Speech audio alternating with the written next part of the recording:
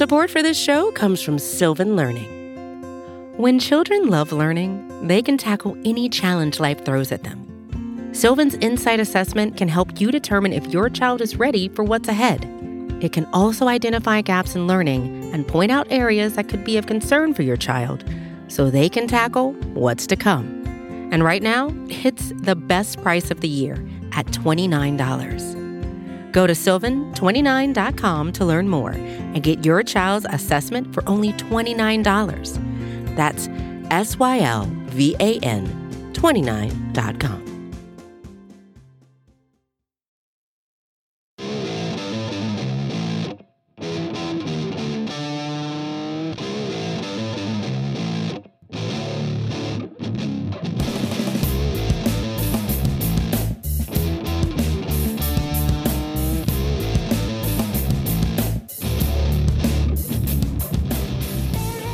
Hello, everyone, and welcome to episode 353 of the Battery Power Podcast. I am your host, Brad Rowland. It is Sunday, June the 12th. I am joined by my friend Scott Coleman, and I have one question for my co-host on this podcast today. And it's one that I've been asking on Twitter almost every night for, 10, 12 days. Scott, are the Braves ever going to lose again? And it's funny that they're on this 11-game win streak now, because I think no matter how frustrating or bad things got during the first 2 months of the year, and there were certainly some really bad games in there, it always kind of felt like this team was just too good to fail. Like there was just too much talent on the roster. And I don't know if anyone was necessarily expecting an 11+ game winning streak as we record this on Sunday evening, but man, it's been a lot of fun, and this team just really needed some things to go their way. And all of a sudden you blink. I mean, quite literally you blink and they've cut the division deficit in half, and they have one of the better records across the league. So it's been a very fun last couple of days here as a Braves fan. Yeah, and speaking of, not to break it down, this is going to be a very positive podcast for obvious reasons. They've been winning every night for almost 2 weeks, but it's kind of crazy. To your point, I kind of agree with you that we all knew this run was probably going to come. Maybe not this run, but a run like this was probably going to come. But even with this, they've won 11 games in a row, and they're still like tied for the second wildcard spot right now. Like they kind of had to do this. It was one of those times where they kind of had to get hot at some point. And we'll talk about the schedule, and it has been friendly. I know it's been a talking point for this entire run, but listen, you don't just win 11 games in a row in baseball by accident. There's a little bit of fortune involved always, because baseball's such a random sport, but this is the Braves' longest winning streak since 1993, Scott. I'm going to ask you this, Scott. What grade were you in 1993? Were you even in school? I was 2 years old. So not in a grade at all. As smart as I am, I was not in school yet. No. So that tells you, and listen, the Braves have won 2 World Series since then. They have won about 1 million division titles since then, and they have not won more than 11 straight games since 1993. That is an absurdly long time ago. I was in second grade. So you're so old. You're so old.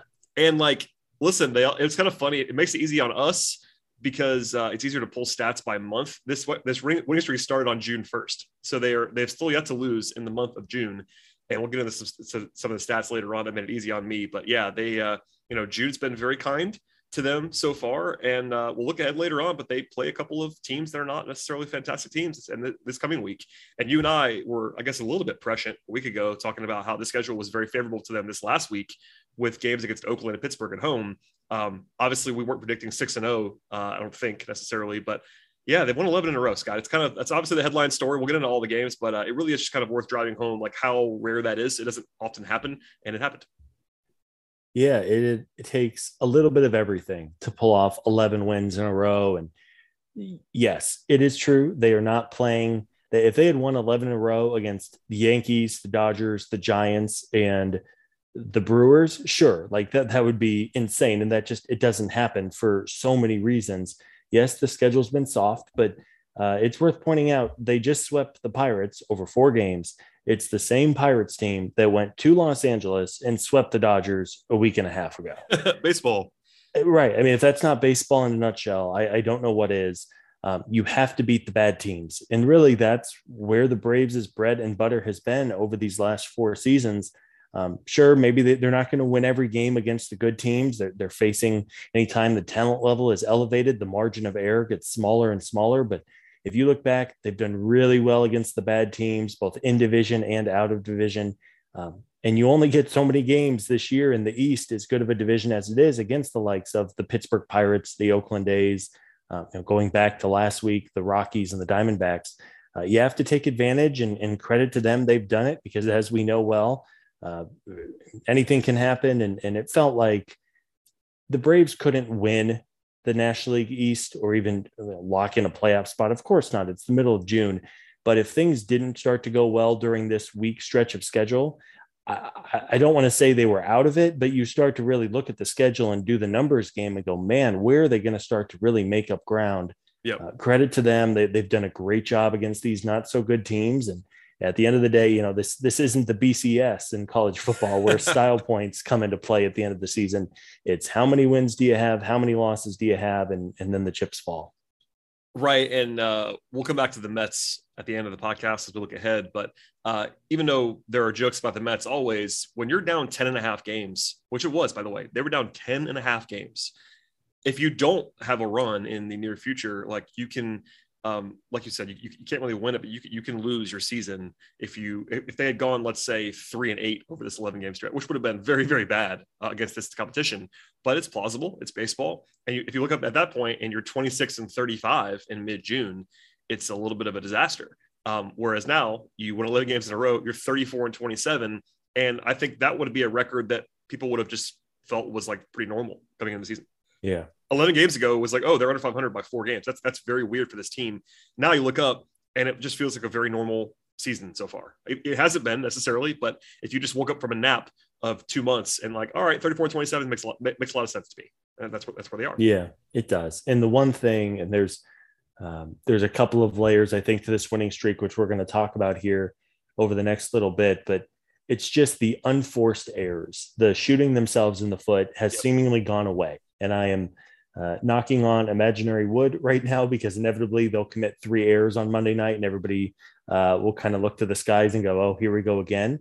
But how many times, Brad, would you and I and Eric do these podcasts on Sunday night, and when we're looking back on the previous week, it was just silly blunders and almost to a point of, okay, how are the Braves going to beat themselves this night? Tonight, the bullpen just, walked 6 guys, or, oh, the outfield just dropped 2 catchable pop flies, or, oh, the infield committed 2 errors. Like, it was just something new every single night. Like, historically, there was that loss in Milwaukee where they became the second team in history to lose a game when they led in the 8th, 9th, and 10th innings. They had been playing baseball for many, many years, and they became the second team to lose when they had a lead in the final 3 innings. Like, it's that kind of stuff where seemingly every week it was just one thing or another with this team. And thankfully they've taken advantage of a weaker schedule, and you have to win the games, and they've done it. And you're absolutely right. 2 months ago, if you would have asked what the record would be as we approach the middle of June, I think 34-27 sounds right. And hopefully they keep going in the right direction. Certainly. So we'll get into the games now, and obviously they won them all, so there's a little bit less mystery to the breakdown. But we'll go all the way back to Tuesday and kind of go quickly at the beginning of the week, because those were covered by Sean on the Daily Hammer. By the way, please subscribe to the podcast network where you get the Daily Hammer with Sean Coleman, as well as Road to Atlanta with Eric and everybody over there, Matt and Garrett, etc. But also, it's worth just kind of remembering these games again. Tuesday was kind of a weird one. In fact, the entire A's mini series, it was a 2-game series, was kind of a weird stretch. They didn't dominate as much as they did, obviously won by 11 runs on Wednesday. They were actually losing in the 5th inning. I was there on Wednesday, and that was a weird game. Like, they were getting BABIP to death early on in that game, and of course ended up winning up by 11 runs, but they were losing that game in the 5th. And Tuesday, they were down 2-0 right out of the gate. And basically the entire offense that night was 3 home runs. There were 2 by Ronald Acuna, no surprise there, but then it was Guillermo Heredia with the eventual game-winning solo home run in the 7th inning on Tuesday. And then your guy, Kyle Wright, who continues to be just ridiculous, came out and mowed down the side, and there you go to get your win to keep the winning streak alive. But it just goes to show you that, like, the streak was not exactly never in doubt this week. There were some moments on Tuesday, Wednesday. There was 1 or 2 moments in the Pirates series too, where it wasn't like an absolute guarantee. And kind of, again, one more reminder of like how sort of knife's edge this kind of stuff can be. But shouts to Guillermo Heredia. That's my main takeaway, Scott, from the Oakland series. Heredia's home run. Yeah, Guillermo was thrown in there in the 11th hour too for Adam Duvall. Oh yeah, late scratch. Right. Yeah, I think he had some biceps tightness or something like that. But yeah, you talk about how do you have a winning season? You have to find ways to win those 50-50 games. And you're right. Tuesday started about as poorly as it could. I think within literally 3 pitches, I think the Athletics had a lead, and it's like, okay, here we go. But credit to Kyle Wright. Again, it's been a theme basically every start. Whenever he gets into trouble, he finds a way to get out of it. And that's just something that wasn't happening in previous seasons. I mean, it's really wild. Like yeah. the mental overhaul of Kyle Wright, like as a 26-year-old now, but it's easy to forget maybe because we're watching him do all this stuff in crazy real time. I know you were ahead of this, Scott. You were famously, I think, 3 years in a row calling the breakout of Kyle Wright. But It is insane. Like the knock on him coming into the year was like he got a little bit rattled and got out of his plan, and like he was not the most consistent guy in the world. And now he's like a different guy. It's like a different human. Not only the numbers, but just the way he is pitching. Like he does not seem to be flappable at this point. He just does not get rattled, and he just mows people down. And his ERA is like 2.5, and he's a Cy Young candidate. It's insane. Yeah, I mean, if you would have told us during the preseason preview podcast the Braves were going to have 2 legitimate Cy Young candidates in the middle of June, I think we all would have picked Max Fried. But even myself, as the biggest Kyle Wright fan on the podcast here, I mean, I never expected him to be quite this good. No. But yeah, it was a toss-up game. You basically get carried offensively by Ronald Acuna Jr., who looks fantastic. I mean, he looks healthy. It's worth noting him. He's played now 10 games in a row in right field, which is a really good sign for his knee. Sure is. As he's battled some things. And then, I mean, good on Guillermo. And again, it was another theme of the teams the last couple of years where you would just have random guys contribute in big games. And credit to Guillermo, a guy who's barely playing, but came in, hit the game-winning go-ahead homer. And then Kenley Jansen closes it out in the ninth, and you kind of felt like you maybe not stole a win, but again, it was good to keep the mojo going after the sweep in Colorado. For sure. And then, as I sort of referenced, Wednesday becomes a blowout, but that was a weird game early on. Anderson was just okay, but was totally fine. And then they explode. They had 4 home runs, 4 doubles, and a triple on Wednesday. We'll touch on this later on, but the extra base hit counter recently has been just like off the charts. They just keep blasting away with power, not only home runs, but across the board with doubles, triples, etc. Michael Harris had a triple that was him showing off his legs. He also had a crazy throw in that game on Wednesday that I got to see in person. And it was one of those like, okay, this guy's a little bit different kind of throws. No surprise to anyone listening to this podcast, I'm sure that Michael Harris has been a lot of fun to watch in his first 56 plate appearances. It's still a very small sample size, but he's hitting at a league average level and then playing, elite defense already, showing off the cannon. He's still so young. I mean, this guy's 21 years old. It's kind of wild that he's out there. I was telling my friend who I was with more about it. He's not a diehard Braves fan. I was like, oh, this guy in center, you're going to like this guy. He's like, okay, who is this guy? I'm like, well, he's 21, just came up. He's like, what? He's 21. I was like, yeah, he didn't even go to AAA. It's pretty wild, but that was a showcase for him. And then it also started the day after he got scratched, as you mentioned before. Adam Duvall starts coming alive on Wednesday, and that did not stop the rest of the week. Yeah, I mean, we thought this might be a real effect of the Braves aggressively calling Harris up, and he has certainly looked the part. But as we know, and everyone who listens knows, there were just layers to calling up Michael Harris and putting him in center field. And one of them, I think the most immediate one, was getting Adam Duvall out of center field. And we are both big fans of Adam Duvall. I think he does a really nice job out there. But again, he's approaching 34, and he has never been a center fielder. And quite clearly, it's unfair, really, to ask him to be the center fielder for a team trying to win another World Series. Every day too, like not even just to fill in. He was playing there every single day. Right. And even last year, he was playing center field some of the time, but he was getting a couple nights off with Jock Peterson. Yep. Before the injury to Acuna, he wasn't out there all that much. I think Ender Inciarte was out there at one point. Christian Pache. I mean, he was not being asked to do it every single night. And then in the playoffs, I mean, it's a different game, right? Like you'll go stand wherever you need to stand in order to be in the lineup that night. So clearly moving Duvall, I don't think it's a coincidence that as he has gotten out of center field, he has suddenly started to really hit. He's been much more like himself over the last 10 to 14 days, getting out of center field. He's a veteran guy. Maybe he would have started to figure it out either way. But there's just so much more physical demand on your body playing center field every night, especially as the weather gets warmer. Let 21-year-old Michael Harris go there and cover the gaps as he does so well. and give Duvall a chance to really settle in, because as we know, man, if Duvall gets hitting at the bottom half of this lineup, it's just so dangerous 1 through 9. Yeah, I saw a lot of tweets about this. I'm not even going to credit any one person, but a lot of smart people that I follow were like, look, he's not the only guy like this, but if Adam Duvall is hitting, this lineup is pretty terrifying looking. And I think that we are, as you said, higher on Duvall than most.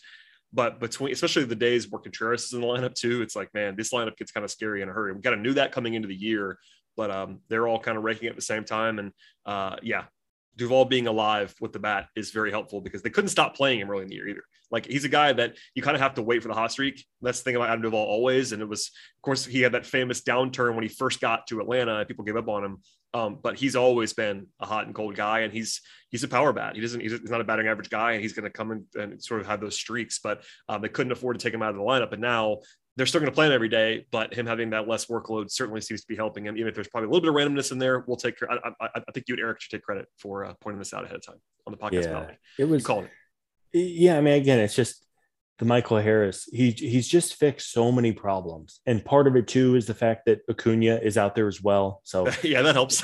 In theory, I mean, I'm sure it'll happen every now and then. You just hope everybody stays healthy. In theory, at some point, Marcell Ozuna might have to play a game or two in left field, but man, I mean, it's frankly, it's not worth it. Like, I think, oh no, if there is one player in this lineup who is not having a good time right now, it's Ozuna.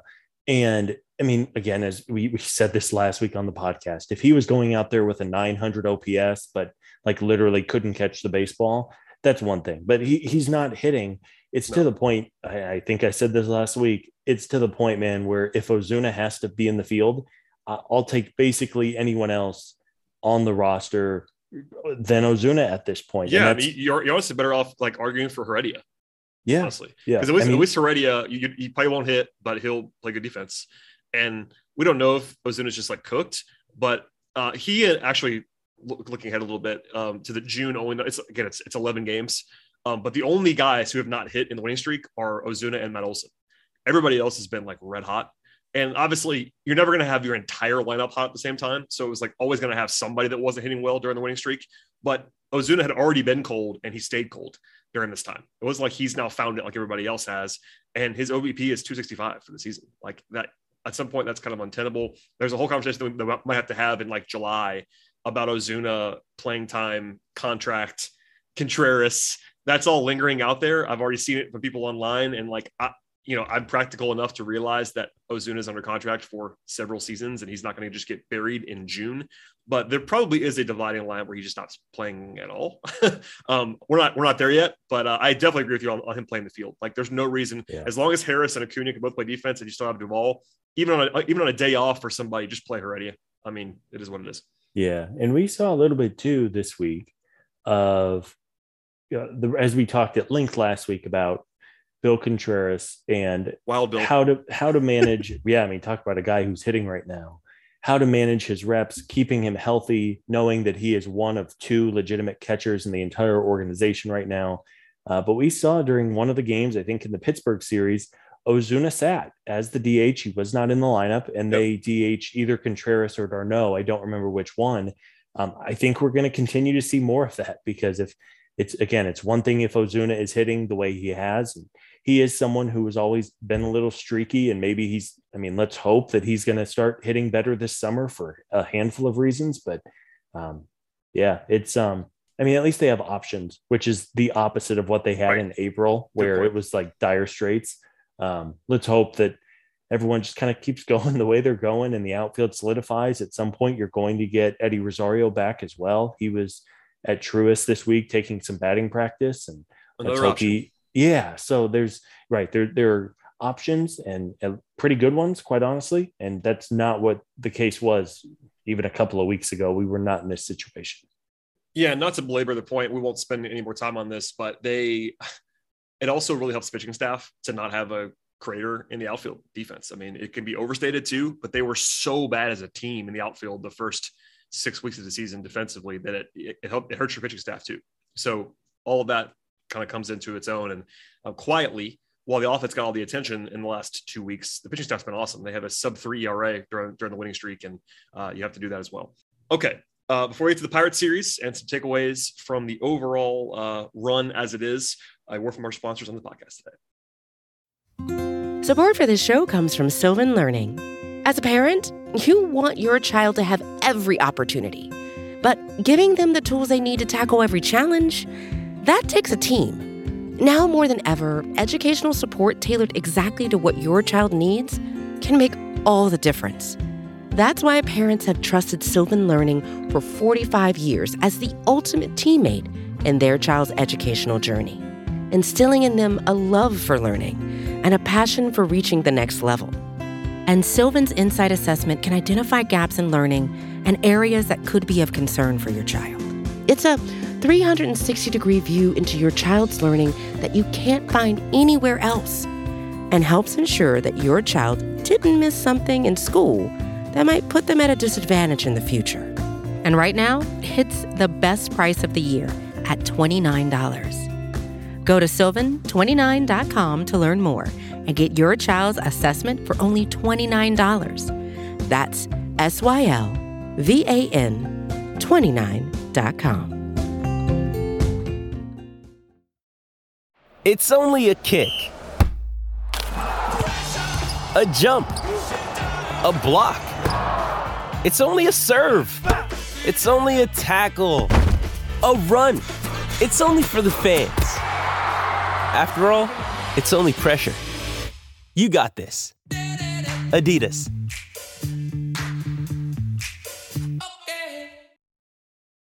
All right, Scott, we'll kind of fly through the first couple games of the Pittsburgh series. It was a pitching win on Thursday behind Cy Young candidate Max Fried.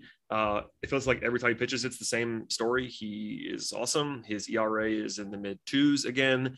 His walk rate is a career low by a lot, and that's a good thing. He has a 1.44 per 9 walk rate this year. For a guy who was not always known for his uber pinpoint command, he's just been incredible. And that happened again on Thursday. And basically, they only had one extra base hit, but it didn't matter. Yeah, I mean, what a weapon Max Fried has become. I mean, the kid is, if I had to bet on Max Fried heads up against anybody else, any other starter, and you're talking about the Braves versus another team, I mean, how confident do you feel when Max is out there? Because there might be, you could probably count them on one hand, the number of guys where you'd be like, oh man, this might be a tough one.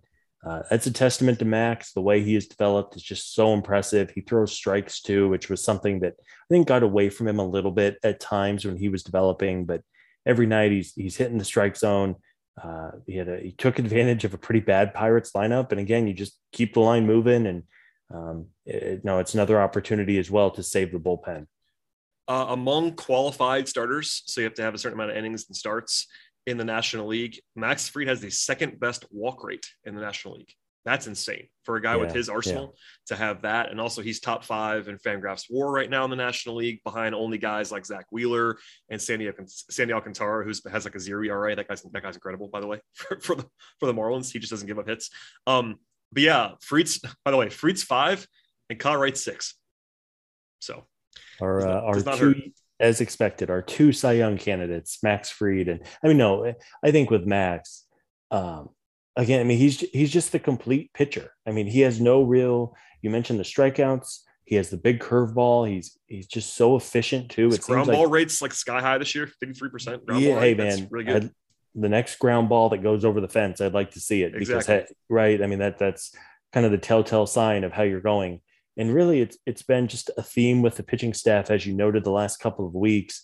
It's one thing if a pitcher goes out there and it's just giving up double after double or homer after homer, and it's just getting crushed.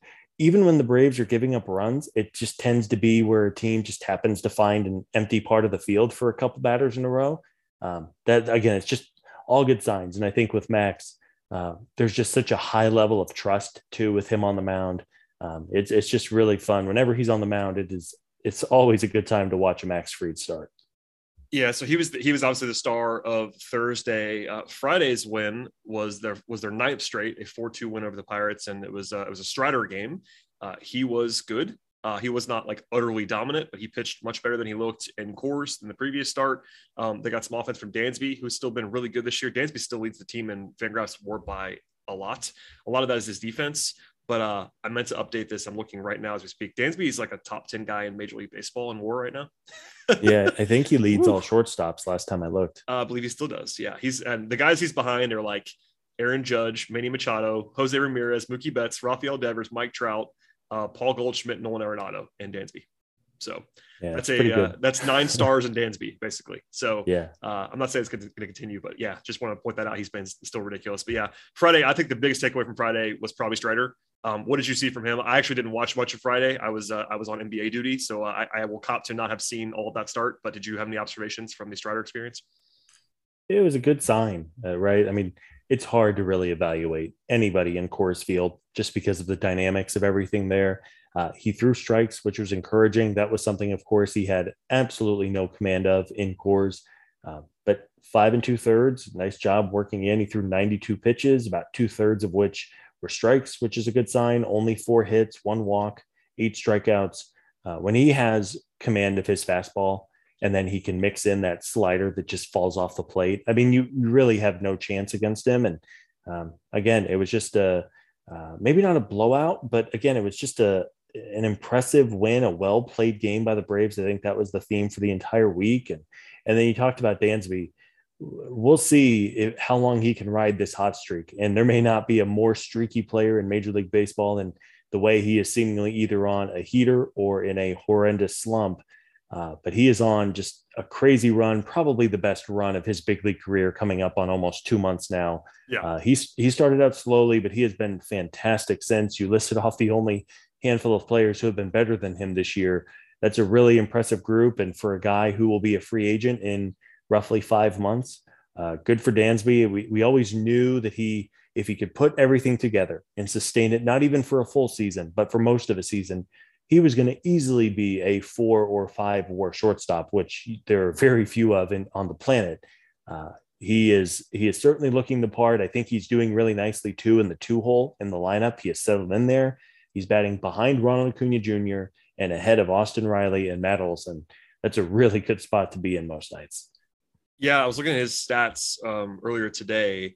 This does not include today's game, but he went 1 for 4 with a double. It's pretty average-ish kind of game today.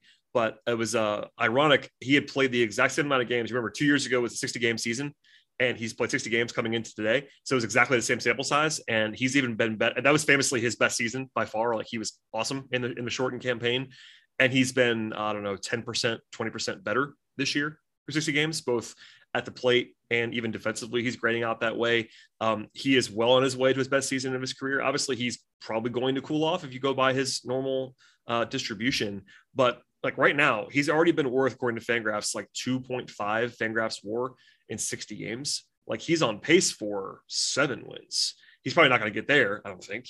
But like, his career best right now is 3.4 from last year. And a lot of that was fueled by defense. Like, basically last year, he was a 3.5 win player as a league average hitter. If he's actually above a league average hitter, he's on pace to be a 4 or 5 win player, like you said. So yeah, it's been awesome to see. I think we're all deep down waiting for him to cool off. But at the same time, the defense always plays. So like, just don't kill you on offense. It's been really the only ask of Dansby, and the defense has been awesome this year. Both the numbers and the eye test back that up. And his breakout season, I guess it's happening a little bit later than anticipated, but now that he's 28 years old, I guess he's now going to be, Derek Jeter. I'm not sure. Jeter of the South, I see. And, with Dansby, and not to do a career retrospective at this point, but the expectations were so high, and he was probably rushed to the majors. The Braves were trying to get him up as quickly as possible. They were trying to win a few games. I think there was probably a marketing element with Dansby too, moving into the new stadium. Like, again, not to go back 7 years on the calendar, but this is the player who, again, he's taken number 1 overall for a reason. He has all the talent, the intangibles, the tools. He's really putting it all together now. And if he can keep it up or even come close to this, he is going to get a really nice payday for someone. I don't know if he necessarily bet on himself, because we don't know if there was ever a contract presented, but man, if he wants to put up career numbers across the board this year, would obviously help out the big league club. And then in 5 months, he's going to have no shortage of teams lining up. Just to stay on brand for our podcast, I have to point out that he has a 386 BABIP right now. That's coming down. So he's not going to hit 290, I don't think, for the season, if I had to guess. But yeah. Even with that said, that's fair. I mean, it's on brand. Again, it's hard to be too negative on anything. No, I mean, that obviously we have to give some context. Like I do not believe he's going to hit this well all season long. Now, that doesn't mean he's gonna be bad either. Like he might just be the guy he's been previously, which is totally fine. Like last 4 seasons, even if you throw the season out, he's been a league average or so hitter, and that's all he needs to be. So he's still a heck of a player as a league average hitter. If he's gonna be a 125 WRC plus guy, he's gonna be a star. That's the thing. Basically, Dansby at league average, he is a very good everyday shortstop. At this, he's a star. And that's the difference. And that's fine. I mean, he doesn't have to be a star, but if he is one, that's even better. So yeah, bring it on. Okay. The weekend was interesting. Saturday and Sunday. Saturday's takeaway was the 8-run 7th inning. I know you saw this, but we have to talk about Ronald Acuna scoring from first on a bloop single. I don't even know what to say about that. Just ludicrous. Ludicrous. I think there was a great I don't even know what the right word is, animation that was in today's broadcast of Ronald's speed. Yeah, he went from first base to home plate in 10.1 seconds, which is approximately 270 feet or so. He did that in 10 seconds. With turns. And he's doing it, 9 months removed from torn ACL surgery, 10 months removed. I mean, the kid is a freak. It's crazy how Chipper Jones, who tends to be right about a lot of baseball things, said at one point that Ronald was going to come back maybe better than ever after the surgery and after missing the time with the ACL. This is the best Ronald Acuna Jr. we have ever seen. And again, just the fact that there's only so many people on the planet who can run 10 seconds first to home. And for him to do it in that situation too, Truist was going nuts. I don't think Dansby even realized that Ronald was trying to score when he rounded third. What a genuine freak, I think, is the best compliment we can give Ronald. Yeah. I mean, sometimes all you have to say, I mean, I recommend you finding the video if you missed this. But all you have to kind of say about that is that the man scored from first on a single. That's kind of all you need as far as context. And there were no histrionics. It wasn't like they were throwing the ball around the diamond either. Like he just did it. He's just absurd.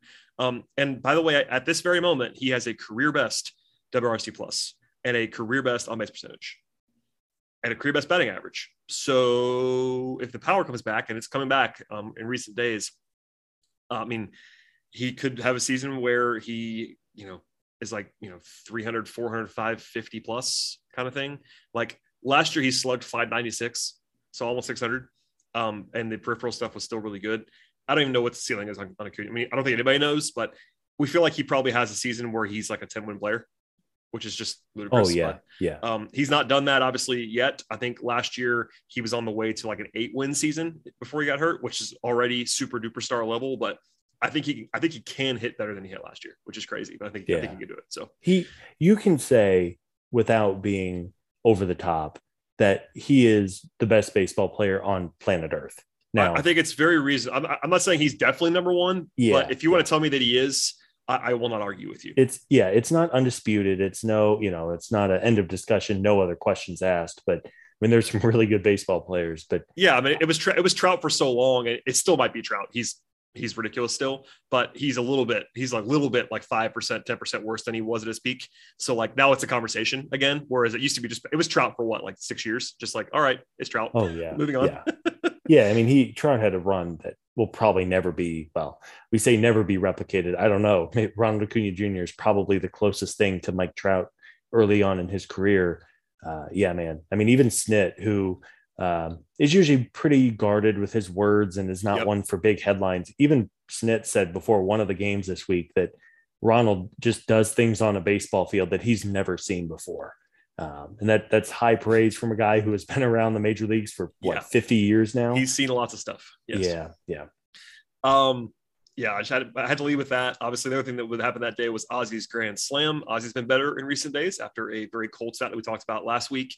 He'd been really rough for a while. He's coming alive. Charlie Morton had a weird start. He had 12 strikeouts on Saturday, gave up 4 runs. I don't think he was bad. But the 12 Ks were notable because that was the thing that he's even been saying on the record this year is that he's not missing a ton of bats, and he struck out 12. It's all right, that's a pleasant surprise. I'm not sure what that means moving forward. He still has, I guess for the seasons, the strikeout rate's fine. It's just more that he's throwing a lot of pitches and facing a lot of batters, and the home run rate is up. But I do think despite his pretty ugly ERA for the season, he's still been looking Morton-ish in the last few starts. I don't know what you think of where he's at now. Yeah, I think Morton-ish is a good way to say it. Not quite the same, but fine, Jason. Yeah, like his curveball command, every now and then you'll just watch an inning or two where he just doesn't have the curveball. Again, he's 38 years old. He's gonna inevitably slow down at some point. But he's been better. I mean, his first handful of starts were like flat out bad. And I think you and I had the conversation of, man, like obviously you keep throwing him out there every 5 days, but at a certain point you might have to have a conversation. Well, no, I got a great question about Morton early on. I can't remember who it was from on the podcast, but it was like, what's more sustainable, Morton being this bad or Wright being this good?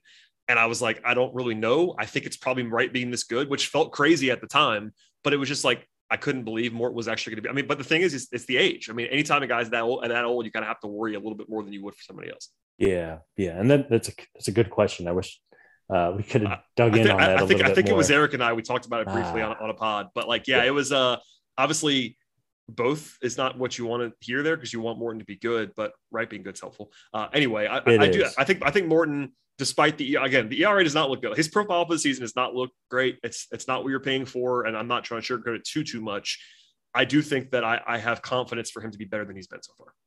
Yeah, I would agree with that. And he had some really bad luck in a couple of his early starts. Like famously, he had one start against the Mets where he gave up like 6 singles that were just like little squibs off the bat. And it's like, oh my gosh, when is this going to end? He has been over the last couple of weeks, I think a little more Charlie Morton-ish. He's still not working incredibly deep into games, which was something he did last year really well. But are we nervous or worried about him? No, I'm not.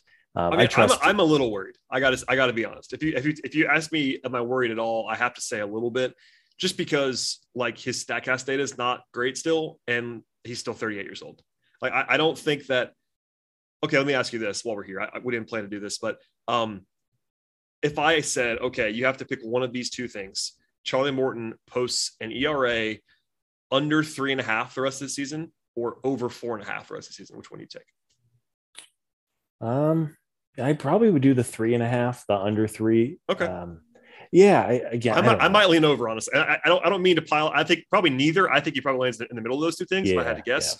But the reason why I asked that is just like sort of framing device. I don't know. I'm still a little worried because even with what we said about him looking better, he's given up like 4 runs every start, and it's not like he's been terrible, but he's not been great really at any point. He had one stretch of 2 starts where he gave up, I think it was 2 runs, maybe 1 run across 2 starts, and every other start of the season has been like 3, 4, 4, 4, 4, 4, 5, 4, and it's like, all right, he's not getting you killed any night, but that's not what you need for Charlie Morton. Like you need him to be good. And obviously, kudos to your guy once again, Kyle Wright. It's not hurting them because Kyle Wright has been an ace basically this year. But if Kyle Wright cools off, or if you get in a playoff series or whatever, and Anderson is a whole other conversation. Like I feel the same about Anderson. Like I think he's just okay. He's not blowing anybody away. But again, it covers up for a lot when Wright is awesome and hasn't really been hugely noticed. I feel like, I wonder if you agree with this. I feel like if Wright had not been doing this, we would get a lot more hate about Charlie Morton. You know what I mean? Yeah. Oh, he's saved the team in a big way. Like we've had the discussion over the last couple of weeks of where would this Braves team be, especially before this 11-game winning streak. Where would they be without Kyle Wright?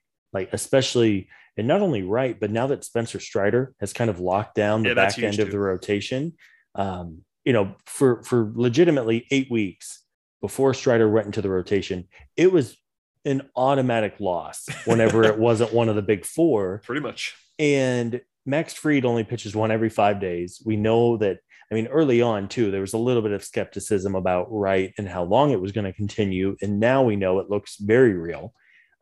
But now that you have a legitimate 5th starter in Strider, who you feel good about, I think it allows, if Morton and Anderson aren't great, and they haven't been so far, Anderson's been fine.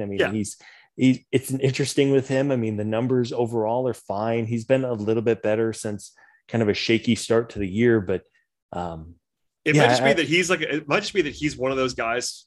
Obviously, it's too early to say this definitively, as he's 24 years old, but maybe he's just a he's a playoff guy. Maybe he's just a playoff guy. Maybe he's just like an okay regular season starter who's better in the playoffs. I don't know if that's going to actually happen. It's still, again, it's like, I think he made like 40 starts in his career. We don't know that much about Ian Anderson, but he feels like very just okay, which is not a bad thing. He's still totally fine, above average pitcher, but he's a mystery to me. I think he'll always be a mystery. Yeah, he is. Sure. That's well said. He is a mystery. I think with Anderson, because he was the number 3 overall pick and some of the hype that he had as a prospect, I think there was hope. We probably even talked about this in the preview pods, that he was going to take that next step and become maybe not an ace, which again, ace gets overused, but a number 2, really. A legitimate a legitimate number 2, or even a really good number 3. Maybe Anderson ends up just being like a non-sexy third starter, or even a really good fourth starter on a good team. Like there's a ton of value in that, as we know the way that pitcher salaries have gone crazy. It's been an interesting first 2 months with the rotation, and other than Max and Kyle, and obviously Strider's only made the 3 starts, but you felt really, really good about whenever Max and Kyle have been out there. It's been a little more of a mixed bag with Charlie and with Ian. But hopefully those 2 guys over the summer, they settle in a little bit, because then you start to look at a rotation that could legitimately be one of the best in the game. Yeah, and that's the hope. Obviously, that's optimistic. But if you assume that Wright is now this or something close to this, your rotation looks like could be very, very good, top to bottom, if everybody's going healthy. So fingers crossed on that. Closing out the week, obviously, they won today on Sunday, their 11th straight win. Adam Duvall, as we referenced earlier, had 2 home runs. Matt Olson, a nice insurance shot late in the game. I will just say in passing, as we ripped him last week or 2 weeks ago, Will Smith, 3 outings in a row, clean, looking good, looking like his old self. Scott, we bailed him too quickly. We're back. Never, I'm in. Never in doubt with Will Smith. Yeah, it's good. I mean, again, we're certainly not rooting against Will by any means. He has had a couple of really bad outings, but yeah, I mean, I think the way that Snitker has used him too, instead of just being the automatic high leverage guy, he went in today. He faced the bottom half of I think he faced the 7, 8, 9 of Pittsburgh's lineup. I think he did that as well against Oakland earlier in the week. I think you have to build him back up a little bit. Hey, don't cheat, Scott. What is Will Smith's ERA right now this season? I think his ERA isn't horrible. I'm going to say it's like 4. It is 3.8. Yeah. I think people be surprised by that, about how low it is. Not that that's incredible, but 3.8 is obviously, his peripherals are worse than that. So I'm not saying that's like a perfect number, but I think the disaster of Will Smith has been a little bit overstated. Obviously, it helps to have 3 outings in a row, but he's actually been like kind of okay. And by the way, I believe the Braves, they still do. The Braves still lead baseball in reliever WAR this year. They've been incredible with the bullpen all year long. Even with all like the hiccups, like Colin Q, by the way, as just sort of a news point, is on the IL right now. He got COVID, but I mean, it's a comfortable lead too. The Braves have like a half win lead on the field in bullpen WAR by Fangraphs right now. And like they're top 3 or 4 in ERA, they're number 1 in FIP, they're number 1 in strikeout rate. Like it's not going away. Like no matter who it is, from Jackson Stevens to whoever else, like they've been good in the bullpen. So it helps to have that baseline. It's funny because the bullpen's been really good, which is what everyone kind of expected going into the year, especially after signing Kenley and McHugh, and even pre-injury to Luke Jackson. Everyone expected the bullpen to be really good, but the bullpen this year hasn't been really good necessarily in the way that I think a lot of people thought. Like you have the really good bullpen numbers, as you noted. You've gotten nothing out of Tyler Matzik. We of course know Luke Jackson is hurt.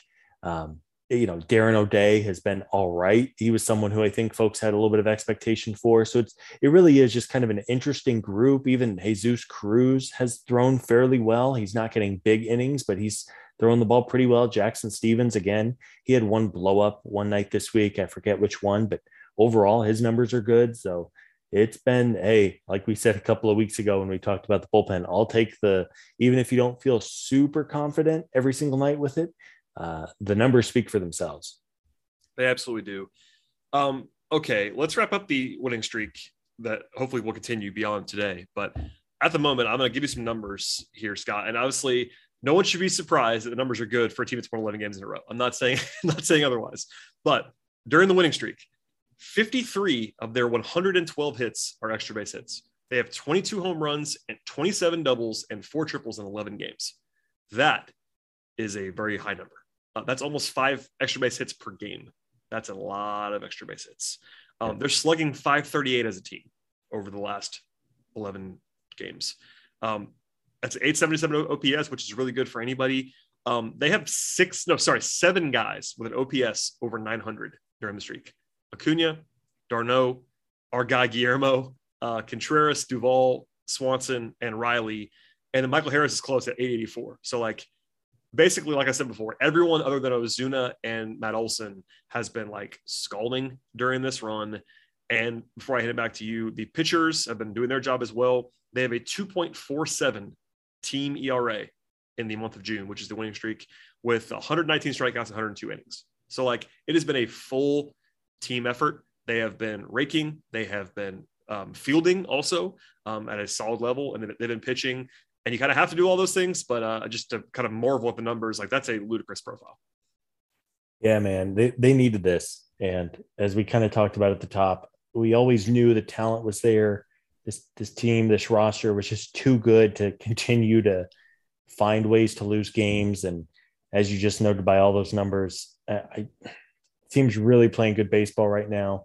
There's no unforced errors.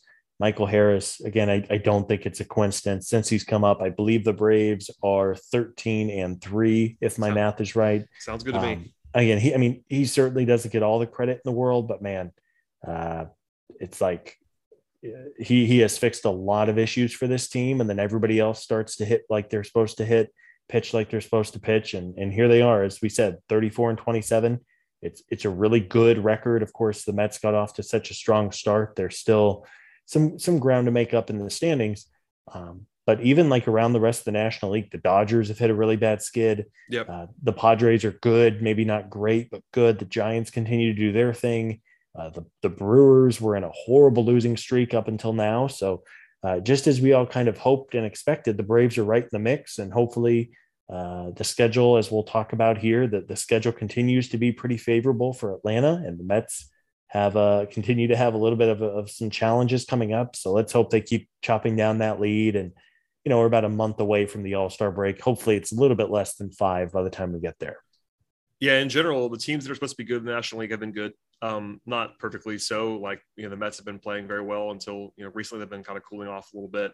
You mentioned the Brewers. The Cardinals are pretty good. The Dodgers are still really good, even though they've been losing more recently. They're still they have a plus 106 run differential after 60 games. That's a crazy high number. Padres, Giants, etc. But and the Phillies. I was going to say the Phillies had their winning streak collapsed in a big way with a 13-1 home loss today. But they had won 9 games in a row. There was some crazy stats out there. I can't remember what they all were, but basically one of the stats was like the Braves and Phillies were both under 500 and then won at least 9 games in a row at the same time. And it was like the first time since like 1890 something. Like it was one of those 100-year streaks, 200-year streaks, some crazy number. Yeah, they finally lost. But even then, the Phillies, who I don't really worry about, to be candid, their defense is so bad and all that stuff. But they're a 500 team. They're not far behind the Braves. But as you sort of alluded to, the Braves with this swing streak, they were down 10.5 games, and now it could be as little as 4.5 at the end of the night. We're recording this about 8:30 Eastern, so we're not going to have the end result of the Mets game. They have the night game tonight, actually winning right now 2-1 in the 4th inning, so they might win. But either way, the Braves will have shaved off either 5 or 6 games off the Mets lead, and that is a huge swing in a very small amount of time. And it wasn't as if the Mets have been playing terrible. They did cool off. I think they're like 5-5 in their last 10, but that's just the Braves winning, man. They had to have one of these runs. And look, I think objectively speaking, like you look at the models or the projections, most of them still have the Mets as the favorite in the National League East, but it's not like it was 2 weeks ago. Like they were a pretty big model favorite, as you have to be when you have a 10.5 game lead. But now if you believe the Braves are the better team, as I think we both probably do, 4.5 games, 5.5 games is a lot, but over this length of time, it's 100 games left. Like that's plenty of time to make it up. Yeah. And I think so much of what will ultimately determine this race is if the Mets can stay healthy and or get healthy. Right now, they don't have Scherzer, probably not going to have him for at least mean, it seems like they're targeting maybe the All-Star break, maybe a little bit before then. Jacob deGrom, I mean, as talented as he is, and whenever he's on the mound, you have a really good chance to win. We'll see if he's able to get back on the mound. The Mets just have this lengthy run in them over the last, 5-10 years now of just seemingly everything going wrong. Blowing 5 or 10 years. How about 30? Well beyond, 40. right? Yeah, there you go. I think, the Mets, again, if they can get everything working, they can get deGrom and Scherzer healthy, if they can keep the lineup healthy, which has been a real problem. They're really talented. It's not, like obviously it's a Braves podcast, but it's not crazy to say the Mets are the better team, but give me, even with this 5-ish game deficit the Braves have with 3.5 months to go and 15 games left between New York and Atlanta, by the way, 15. It's a lot of games. That's a huge factor too. I'm glad you said that because look, it would be hard to make up 10.5 games over that. I mean, honestly, okay, if I asked you this question on June 1st, like what percentage chance do the Braves have to win the division? You have to say it was a pretty low number, down 10.5 games. That's a massive deficit. 4.5, 5.5. Like that's a more manageable thing, especially when you play the other team so many times. And realistically, even if you think the Mets are talented, and they are, like we'll call it, even if you call it even, like just the randomness of it, like that's not that big of a lead in baseball. It's just not. So yeah, I mean, and the Mets are the Mets. I mean, it's an intangible factor. They have new ownership. They spend a lot of money. They have, I think, the number 1 payroll in baseball. They do have a lot of talent, but they do Mets their way around on occasion. So that's worth it. Mets their way around. Mets, that's well said. Mets uses a verb is always a fun thing to do, but yeah, it's also true. Yeah. All Braves fans know this by now. It is. So looking ahead quickly to this week, they play, they're on the road again after this friendly home stretch. The schedule still, though, not terribly difficult. They play the Nats on the road. The Nats are currently in the basement of the National League East. They are not good. In fact, they have the second worst run differential in the National League right now. That's a bad baseball team. Nothing is assured by any means, but they, I believe, the Nets, they've actually allowed the most runs in the National League. So they have the worst run prevention in the league. And then they have an off day on Thursday to travel. And then, as you aptly added, it is Chip Carey season over the weekend as they go to Wrigley Field for 3 against the Cubs. And the Cubs are not very good either. In fact, the Cubs have 23 wins and so do the Nats. So I think that objectively, this is a more difficult stretch than last week because it's on the road. And I think that talent-wise, I think the Nats and Cubs are better than the Pirates and better than, I mean, the Pirates are really bad, but it's not tough. Other than being on the road. I looked up the betting odds for Monday only, and the Braves are like a -160 favorite, even on the road with Anderson pitching on Monday. So like they should, on paper, if you do the averages, I think you probably go 4-2 as your projection for the week. That's how it usually works. Maybe closer to 5-1 than 3-3. I don't know. Yeah, that sounds right. And with the Nationals, it's the same game. Don't let Juan Soto beat you. Like he's their guy. He is the star, and he's gotten off. I mean, he got off to a pretty slow start for his big standards, and then, but don't let Juan Soto beat you. If Maikel Franco wants to go 12 for 13 like he did earlier in the season, or if Nelson Cruz, who's like 42, wants to beat you, or I think Cesar Hernandez, the old Phillies player, is in that Nationals lineup. Like, just don't let Juan Soto beat you. Tuesday night, we will get Max Fried against Steven Strasburg, which is fun. So it is. I was going to ask you this because did you see, I know you're not dialed in all the time. Did you see any of Strasburg's first start back? He's not. So in the last 3 years, he has made 8 starts, and that includes the one he just made this last week. He had a lost season 2020. He pitched 5 times last year, looked bad and got hurt and got shut down. This year, he finally came back last week and did not look good. His fastball is like way down velocity wise. He's like sitting like 89, 90, which he can't probably do effectively. Yikes. Like it was not good. I didn't see that. That's bad. So it's I'm not saying he won't figure it out, and he's still obviously the former number 1 overall pick and former if anything, I think Strasburg was probably underrated for what he actually was in the major leagues for like a 7 or 8 year period, because he got billed as like the next biggest thing in the world, and he wasn't quite that, but he was pretty awesome. Like he was an all-star level guy for like 7 or 8 years.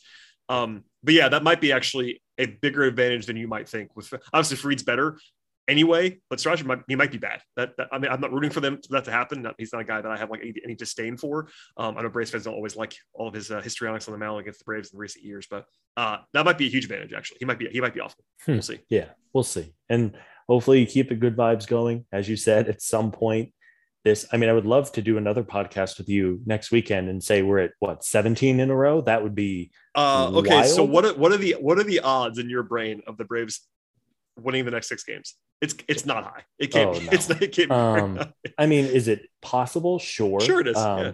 Like, was it Cleveland, the Indians/Guardians, that won like 20 games in a row a few years ago? Yeah, and famously the A's won 20 plus in the Moneyball movie season. Yeah, 20 years ago or so. At this point, like it's not impossible. And again, the Cubs have lost 6 in a row right now, and the Nats are really bad. So like, if you wanted to lay it out, it's doable. I mean, the odds of that have to be 5%, maybe less. Yeah. 5, just because 10. Of all of what happens there. So we'll see. But yeah, it'd be a lot of fun to do that podcast. Even if they just win the next 3, like on Thursday during the off day, it's like something special is happening in Atlanta. You get a lot of those stories. I think it finally made the national rounds this weekend. Like, hey, the Braves have won 10 in a row. Like, what? They've done what? And they're scorching. Oh, by the way, as a programming note, I know I sort of alluded to Chip Carey season over the weekend. Every game in the series against the Cubs is an afternoon game. It's 2:20, 2:20, 2:20 over the weekend. So Friday is a 2:20 start at Wrigley. So is Saturday. Sunday is always an afternoon game almost. But prepare yourself for some U.S. Open / Braves Cubs afternoons over the weekend, Scott. I know you're dialed down the U.S. Open. You're excited about that. Big tennis, right? Big tennis guy. Golf. Come on. Golf. Tennis is later on. I'm gonna get killed. No, it's okay. Listen, you already. We were talking about the NBA and Slack today, and also on Twitter, and you're definitely dialed in about the NBA. So we all know that. All in on the finals NBA. on Monday night. I do appreciate as a end of podcast note. I kind of hate that they don't have an NBA Finals game tonight on Sunday, but it made my life easier to record this podcast with you. So there's that. Yeah, a little weird. I would think the NBA would want a Sunday night versus a Monday, but I don't know. But yeah, again, I mean, just come full circle. 3 against the Nationals, 3 against the Cubs. Neither team is very good. Neither team is really trying to win this year, quite honestly. No. The Braves should probably be favored in all 6 of those games, but at some point this win streak will come to an end. But if you can go 4-2, maybe 5-1, if you want to be greedy, you take it. Hopefully you keep making up ground on everybody else and just keep winning games. You don't want to become fixated on the standings too much in the middle of June. You will go crazy, but just keep winning. Yes. Keep winning games and win games. Good things happen. Yeah. To your point about them being favored in every game, I did a cursory look of who's going to pitch for the opposing team. I will almost guarantee you this right now, Scott, as the pseudo handicapping expert on this podcast. Barring a Brave starter getting scratched this week unexpectedly, they'll be favored in every game this week. I'm very confident in that because they're not facing any great starters. Like Chicago's number 1 starter is Kyle Hendricks, who has been good in the past, but has not been good this year. That's the toughest matchup on paper of the entire week, and that is Anderson versus Hendricks. That's the closest that it might get, but I think Anderson's better than Hendricks at this point, and also the Cubs are the Cubs. So yeah, I would wager the Braves are going to be favored in every game this week. Do they win them all? No, probably not, but we'll see. Yeah, the Cubs have some injuries too. I think Marcus Stroman is hurt.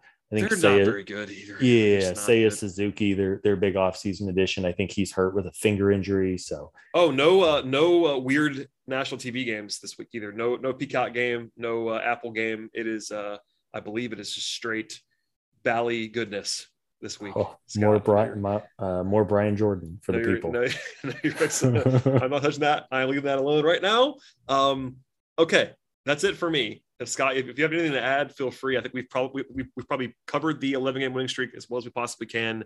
We're hoping for it to continue on Monday.